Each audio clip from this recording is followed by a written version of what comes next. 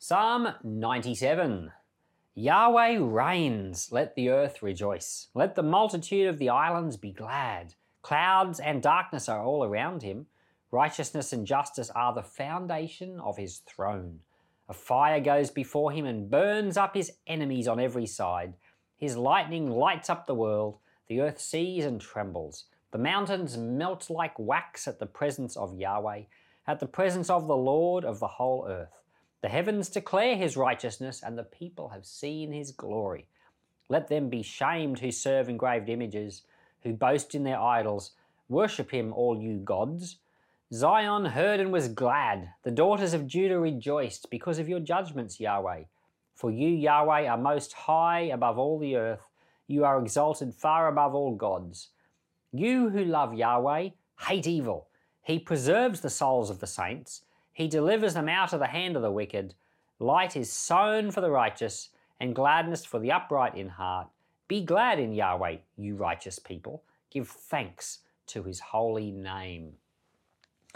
So this is another psalm for the Sabbath. In other words, it's a psalm for when you come into the presence of God with his people and sing. In other words, it's a psalm for when you go to church. A great psalm of praise.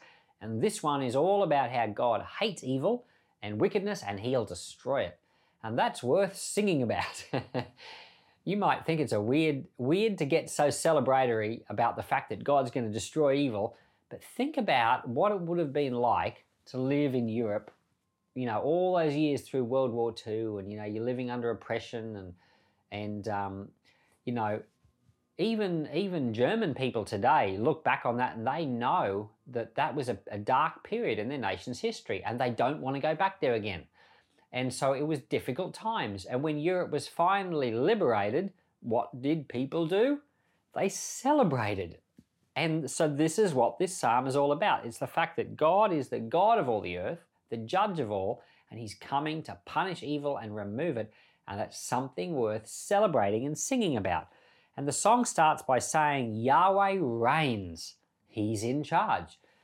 In the church in Mount Morgan, when you first walk in, this is the Peace Church in Mount Morgan. When you first walk in, it's an old Gothic style building, high, angular roof. And when you walk in there and look up there, right up above the top, it says, Our God reigns.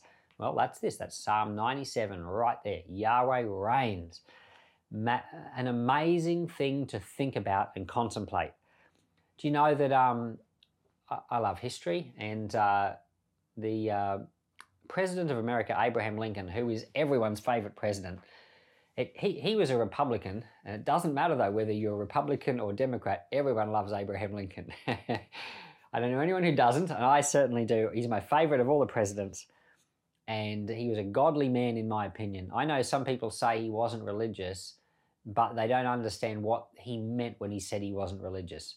And when Abraham Lincoln said he wasn't a religious man, what he meant was he didn't belong to one denomination, but he went to church all the time and was always reading his Bible and always praying. No, he was thoroughly spiritual, thoroughly loved the Lord. He was very religious in that way of thinking about it. But anyway, Abraham Lincoln, he went home early to be with the Lord. He was assassinated. And so at the time, there were significant people in American political life, and one of them was James Garfield. James Garfield ended up becoming President of America later on. But James Garfield at the time quoted this psalm, Psalm 97, and when Abraham Lincoln was assassinated, he said, God reigns. And he said, and he added a bit more, the government of Washington is still in place. So I guess he was trying to tell the people, the earth hasn't dissolved just because the president's been assassinated. The Lord's still in control, and there's still a government on earth as well. Thank God for that.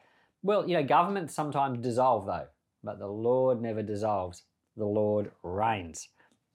So the psalm goes on to talk about how righteousness and justice are the foundation of his throne. That's verse 2. Now, if you think about that, that's a good and a bad thing. It's a wonderful thought and a scary thought all at once. We love righteousness. We love it when judges are fair. So you think, if you go to court, if someone breaks into your house and they steal your stuff and they get taken to court, you want a fair judge. You want a just judge. You want one who's righteous. You want one who knows what's right and wrong and applies the law properly. You want justice because you've been hard done by. But so we want a just judge because we want wickedness to be punished. That's what this whole psalm is about. But the downside is that we are wicked. Sin isn't just something that's in someone else's heart. It's in your heart and in my heart too. So that's the scary part. The scary part is we have a just judge who will punish wickedness. But the scary part is that we are the wicked. And so that's where we go to our Lord. When we go to court, we have to be in Christ. We have to be in the judge, so to speak. But the judge also went to the cross to bear our sins for us. So when the day comes for our judgment, we find that we're not the wicked because we've been placed into Christ. So the justice of God is a wonderful thing, and thank God we have a just God. But at the same time, we have a merciful God, but we must place ourselves in his mercy. And it's also the reason why we shouldn't be so harsh and judgmental on other people, because when we apply a lack of mercy towards others, it's, how can we do that when we have been the ones to receive great mercy ourselves? Verse 6 says, the heavens declare his righteousness and the peoples have seen his glory. The peoples are the nations. It's all the nations of the earth, and they will see his glory. Christ will be glorified in all people. In verse 10, you who love Yahweh, now if you're a Christian and you love Jesus, then you love Yahweh. It tells you what to do. It says, you who love Yahweh, hate evil. He preserves the souls of the faithful ones and delivers them from the wicked. So we are people who love the Lord, and we want to love him and we want to hate what he hates. And that's a wonderful thing when you do. And the Lord promises that he will preserve the souls of his faithful ones, his saints. So what the Lord does, he does three things for us. Through the cross of Christ, we get all three. Number one, he forgives us our sins. So we have wickedness within us, but he forgives us, thank God. Number two, he purifies us from all unrighteousness. That's what it says in 1 John 1, 8 and 9, that he is faithful and just and will forgive us and purify us. So number one, he forgives, but number two, he purifies us so that we don't even love the sin anymore. We change. But third, eventually he takes us out of the presence of sin and we live in eternity with him, and sin isn't even a thing. It's not a thing in us, but it's also not a thing around us any longer. Thank God he does preserve the life of his faithful ones. That's you and that's me.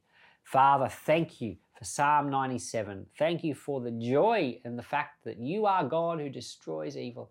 Thank you, Lord, for your preservation of our lives and your faithfulness to us and the removing of evil from within our hearts. And later, Lord, that we will experience life evermore, Lord, with no evil at all. Thank you, Lord, for your grace. And like the people who sang in the temple, all those years ago, we agree with them. Lord, you are a wonderful God. Your judgments are good, and we thank you for who you are. Amen.